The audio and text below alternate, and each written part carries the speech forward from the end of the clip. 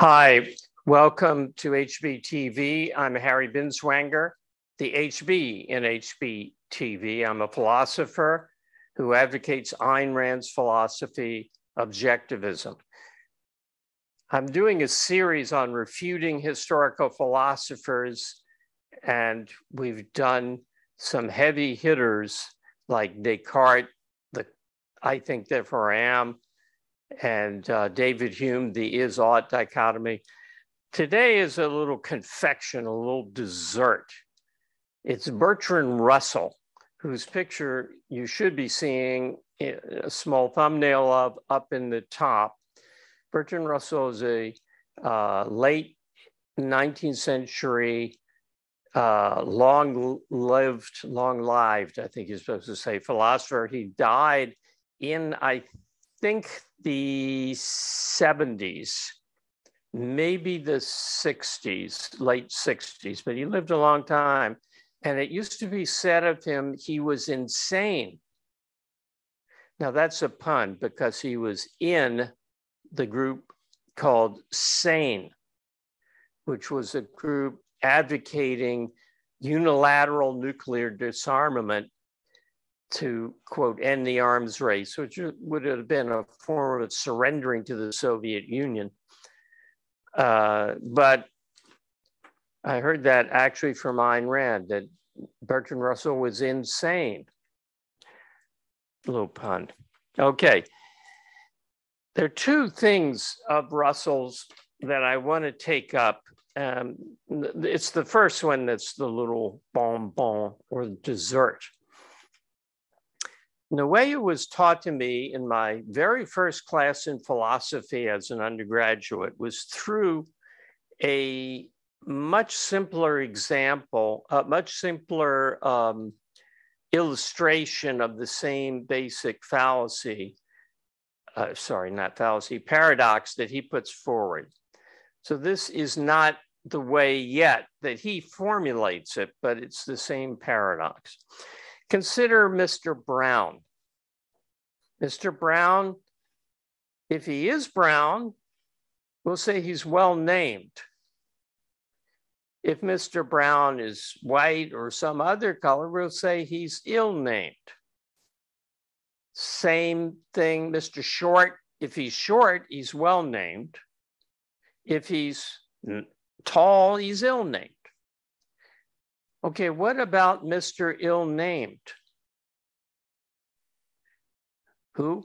Suppose a perverse philosopher adopts the name for his child ill named. So the story goes, as it was put to me in 1960. Mr. Ill named is, if he's ill named, then he's not the way his name says he is. So if he's ill named, he's well named. But if he's well named, he is the way his name says he is. So if he's well named and his name is ill named, then he is ill named. So if he's well named, then he is ill named. If he's ill named as a description of him, then he's well named.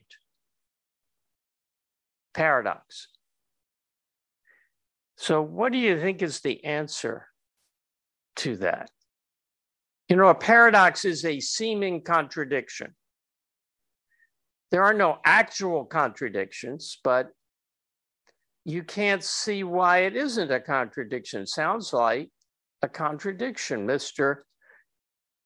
Ill-named is well-named, but then if he's well-named, he's ill-named. And if he's ill-named, he's well-named.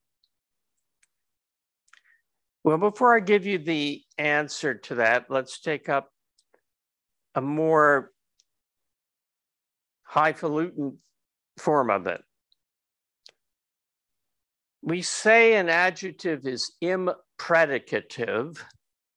I am in front of predicative if the thing that you apply it to is not as its name suggests. It's the same as Mr. Ill-named. So word The word word is a word. So that's predicative, not impredicative. But the word dog is not a dog, it's a word. So dog, D-O-G, is impredicative. Some words apply to themselves as words, like English. The word English, particularly if you spell it out in the English spelling rather than have the German version, is in English. So it's predicative. But the word Spanish is not in Spanish. Español would be the Spanish for Spanish. So the word short is short, but the word long is not long. So long is impredicative. Dog is impredicative. Most words are impredicative. Only a few describe themselves or apply to themselves. So what about the word impredicative? Impredicative, does it describe the way the word is? Well, does impredicative apply to itself? If it does, then it's not impredicative. But if it's not impredicative, then it is impredicative. So you get the same thing if your mind isn't too boggled. And they're all kind of variations on this statement is false. Is that false? This statement is false. Is that false? If it's false, then it's false that it's false, which means it's true. If it's true, then what it says is the case. So if it's true, it's false. You see, it's the same thing. Now, believe it or not, this discovery of this paradox in formal logical terms, which we'll get to now, was considered a disaster.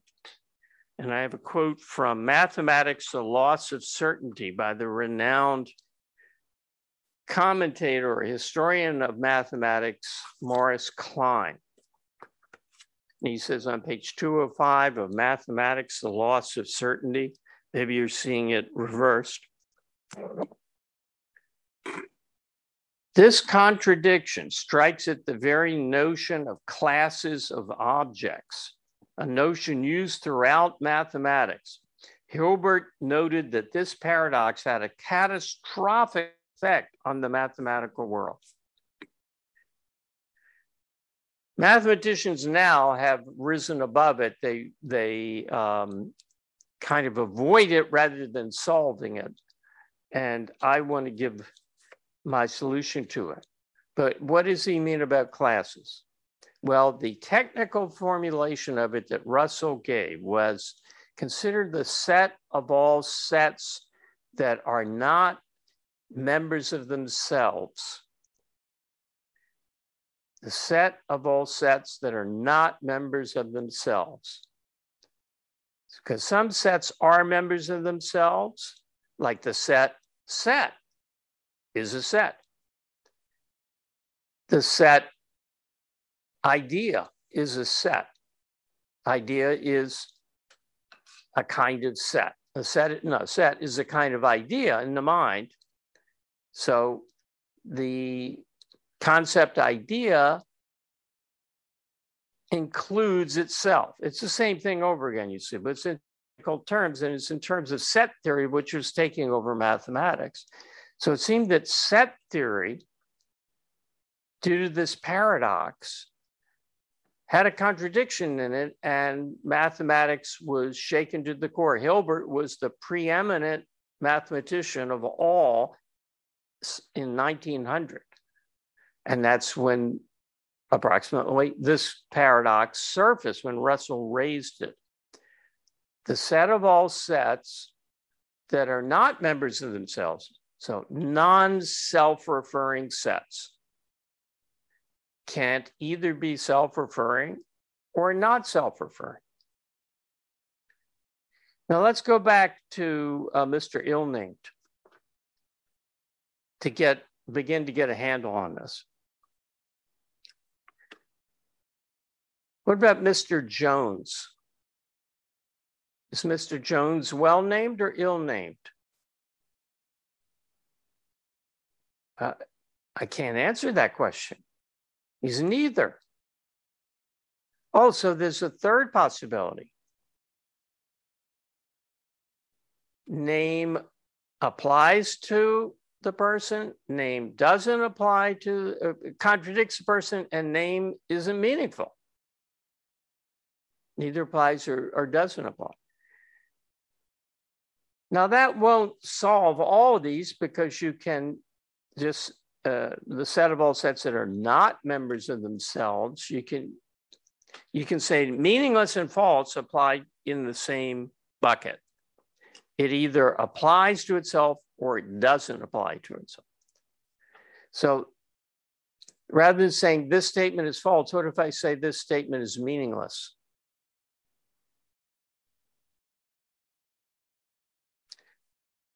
Impredicative spans different from the predicate, and the predicate just doesn't apply. But what Mr. Jones does, it doesn't escape all versions of the paradox. But what it does is it points to a fact that has not been taken into account, which is the application of well-named or ill-named, predicative or impredicative, true, false, or meaningless, is a two-step process. The first step is to look at the nature, the characteristics of the thing you're dealing with. Like you look at this child and you ascertain, well, what are his attributes? What are his characteristics? Well, he's 6 months old, he's crying, he's small, he's tender, he's pink, okay, so you can list his characteristic. Now, after, if his name was Mr. Pink and he was pink, you could compare in the second step of the process, you can compare the definition of the term you're dealing with to the nature of the thing in question. And if Mr. Pink is brown, you can say he's ill-named. If Mr. Pink, Mr. being the name of the baby. So that you can do, but it's a two-step process. The first step is to look at the nature of the thing that you're trying to either describe or say is different from how he's described. But what do we do about the baby called Mr. Ill-named? I took a baby because he's just been christened that by his parent, but you're Mr. Pink or you're Mr. Ill-named. So what do we say about Mr. Ill-named? Well, I'll give you a little tip to simplify it. The exact same problem will arise for Mr. Well-named. And it's easier. It fits into the mind better. So let's take Mr. Well-named. What is his nature? Before we decide whether he's well-named or ill-named, what is his nature? Well, he's got this height and this weight and this color, and he's doing that. Yeah, but what is his nature in regard to being named prior to us deciding whether he's well-named? Well, he's got a name, but is he well-named? See, he's pink before we then look at the term pink to see if it applies to him. But is he well-named before we compare him to the definition of the term well-named? No, he's neither, before he's named, he's neither well-named or ill-named. So it's a two-step process. And if the thing fails at the first step, it doesn't go on to the second step. So that's what happened with Mr. Jones. You say, well, Mr. Jones has this feature and that feature and that feature. Well, is he Jones-ish? That That doesn't mean anything. Similarly, to be well named goes in a circle, right? He's well named if he is as his name describes him. Well, what is he? Is he as his name describes? Well, his name describes him as having a good name. Well, is his name good or isn't it? Well, I have to look at what he is. Oh, in this regard, he's got the attribute being well named if he's well named. So it goes in a circle. It's an infinite regress. There is no reference to any characteristic for Mr. Well named any more than there is to Mr. Jones. It doesn't apply. Now, here's the tricky one. What about Mr. Name Not Meaningful? Mr. Unclassifiable. All right, we look at his features. Is his name classifiable? Before I tried to classify it, can't answer that question. There's no there, as Gertrude Stein said of Oakland. So Mr. Name Not Meaningful has a name that's not meaningful. Oh, but wait a minute. That's what his name says. Mr. Name Not Meaningful. You're saying his name is not meaningful. Or Mr. Non-Classifiable. You're saying his name is non-classifiable. So he is the way his name says he is. Not so fast, Charlie. His name doesn't say anything about him. So it remains true that Mr. Name Not Meaningful has a name that's not meaningful. And that's the end. You don't go on to say, well, then is well named. No, his name doesn't say anything, so you can't go to step 2. His name does not say anything. Now, I gave you the statement I am making is false. What about the statement I am making doesn't say anything? There's no reference to reality. It doesn't say anything. The statement I am now making is empty words. Doesn't say anything. That statement is empty words and doesn't say anything. But no, that's what it says. No, it doesn't say anything. But it says it doesn't. No, it doesn't say anything. The statement is fully on a par with Basha Baja Baba. And you can say, well, Bashi Bashi Baba says it's Bashi. It doesn't say anything. It just sounds. So the utterance, this statement doesn't say anything, doesn't say anything.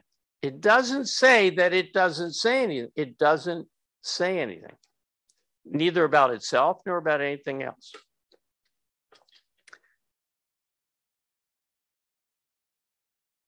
Cute, huh?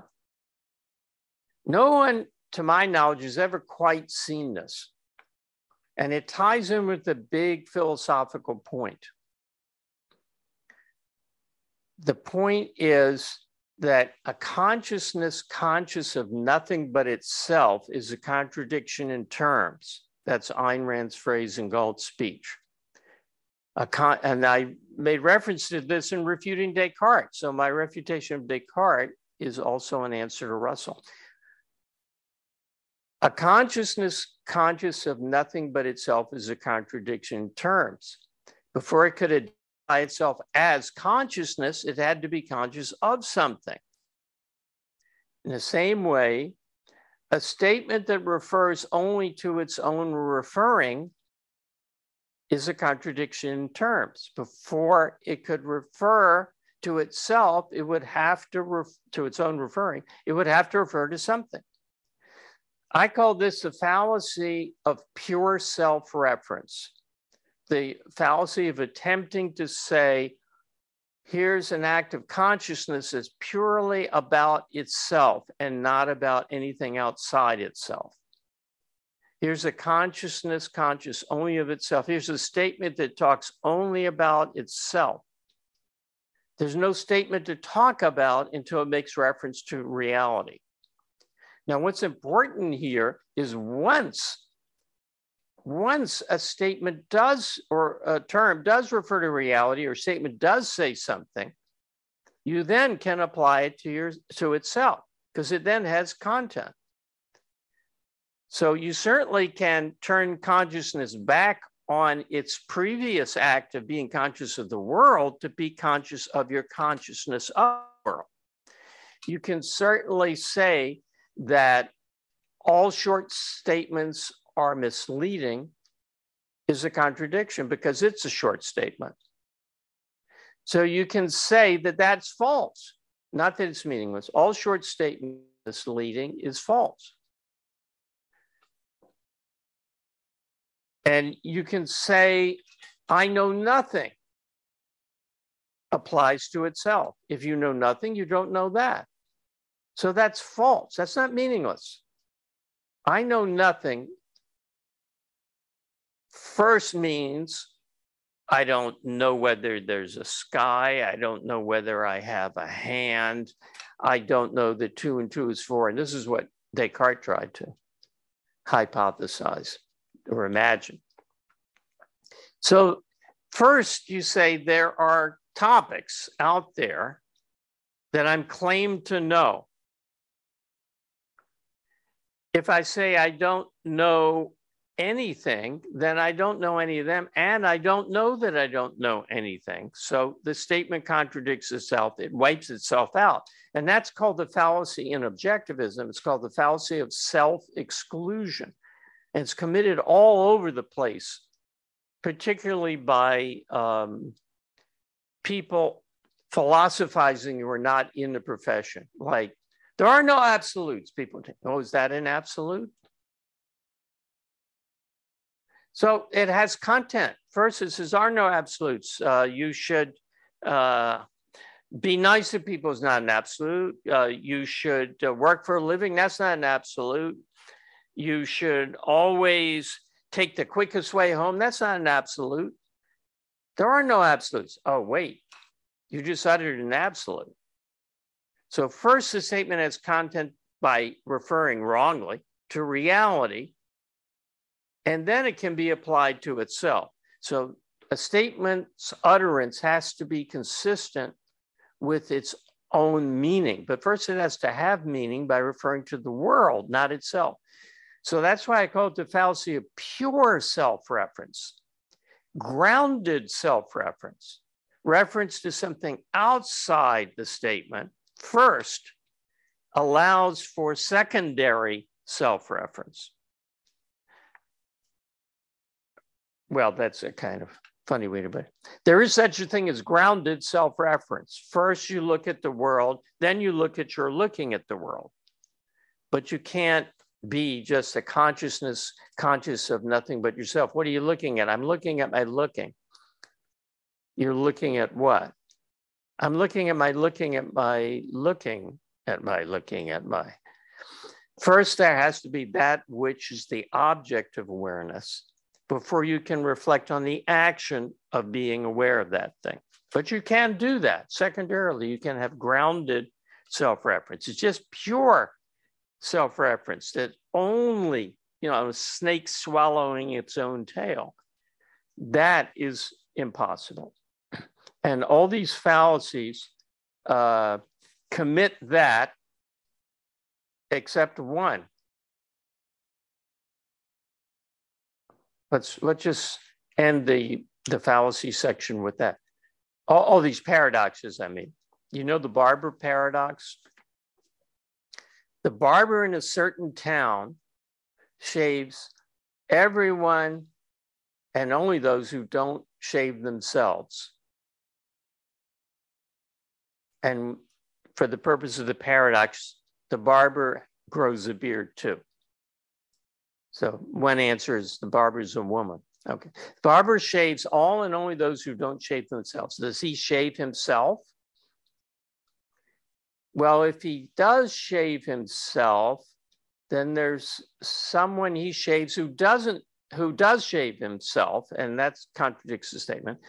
And on the other hand, if he doesn't shave himself, then he doesn't shave all the people who don't shave themselves. So That is a different kind of paradox. Sounds the same. Russell thought it was the same. But the answer there is no such barber. You've given a contradictory description. So I might say there's a circle that's square. Is it circular or square? Well, there is no such circle. So there is no barber. I'll give you one more example you may have heard of. What happens when an immovable object meets an irresistible force? Does it move or not? Well, if there's an immovable object, there can't be an irresistible force. Or if there's an irresistible force, there can't be an immovable object. So the setup contains a contradiction. So that's a different kind of fallacy than the pure self-reference. That's fallacy starting from contradictory description, like square circle. It's no biggie. Now we have some questions. I wanted to go into Bertrand Russell's concept of number, but what's really more interesting is my concept of number, or my definition. It's the same concept. My definition and understanding of numbers. So why don't we do that next time and go to these questions that are left over. So the first one I see in the chat from Shazbot. What about the argument for God, which says, because I've argued that there are no, there are no rational arguments for God, which says, because it's in the Bible, duh, that's the one that most people remember. Well, I don't know if that's the one most people remember, but it's a classic textbook case of a circular argument. Why should we believe in the Bible? And what will you be told? Well, it's the word of God. But we're trying to use the Bible to show there is a God. So it argues in a circle. I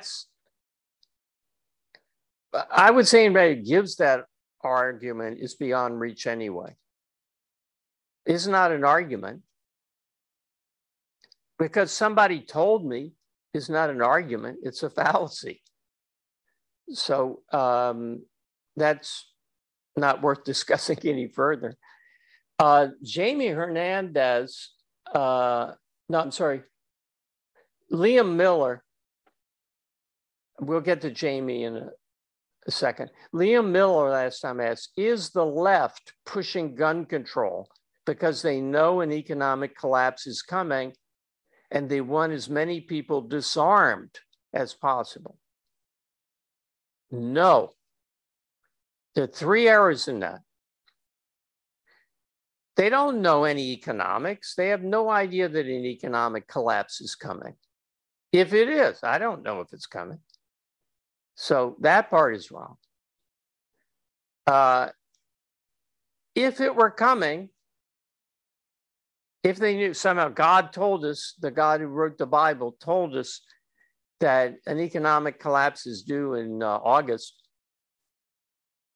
why would they want to disarm the population? They'd want to go out and buy guns, maybe. But you don't have to, because that's the third fallacy in the question. An armed populace is no protection at all against tyranny. None. Domestic tyranny. It's a great protection against foreign country taking over, like Russia is trying to do in the Ukraine. But if you're talking about a dictatorship arising in the US, there's not going to be anybody, if it can rise, that's going to fight for freedom.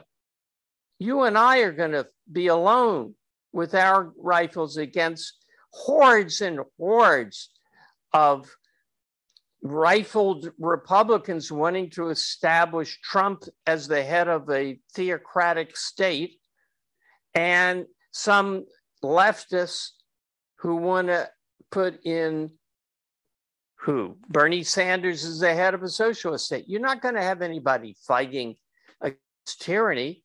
They'll be fighting against the kind of tyranny that they don't want and in favor of the kind of tyranny they do want. So ideas that make a country go to dictatorship And those ideas have to be held by a majority. So if things have gotten to that state, like imagine you armed everyone before Hitler took over. And I think there were a lot of arms. They would have been used to support Hitler. Now, the communists would have used them to shoot against the fascists to establish their form of dictatorship, but it's not like there'd be some freedom lovers. It's not like Thomas Jefferson, George Washington types would be there fighting for freedom. I mean, there might be 5 or 10 of them, but the cultural climate, the philosophical climate has to be prepared before a dictatorship can rise. So by then it's too late to rely on the same populace that doesn't even understand freedom, fighting for freedom. Okay, that's the answer to that. Now, there was a question from Jamie Hernandez. We're a little bit over time. Let's see.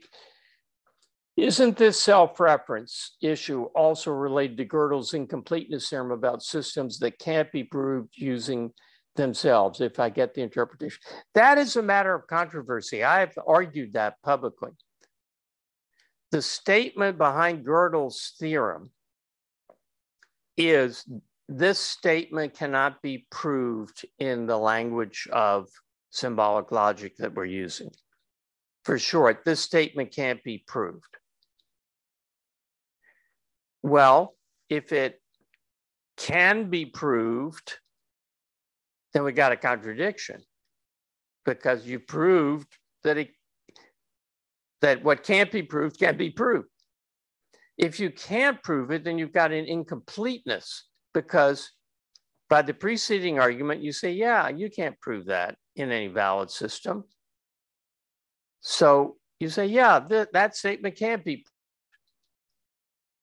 But then there's a true statement you can't prove in your logic. Now, I think the same fallacy is committed, but the defenders in math that I know argue, no, it's not really about that statement. It's about a very formal thing.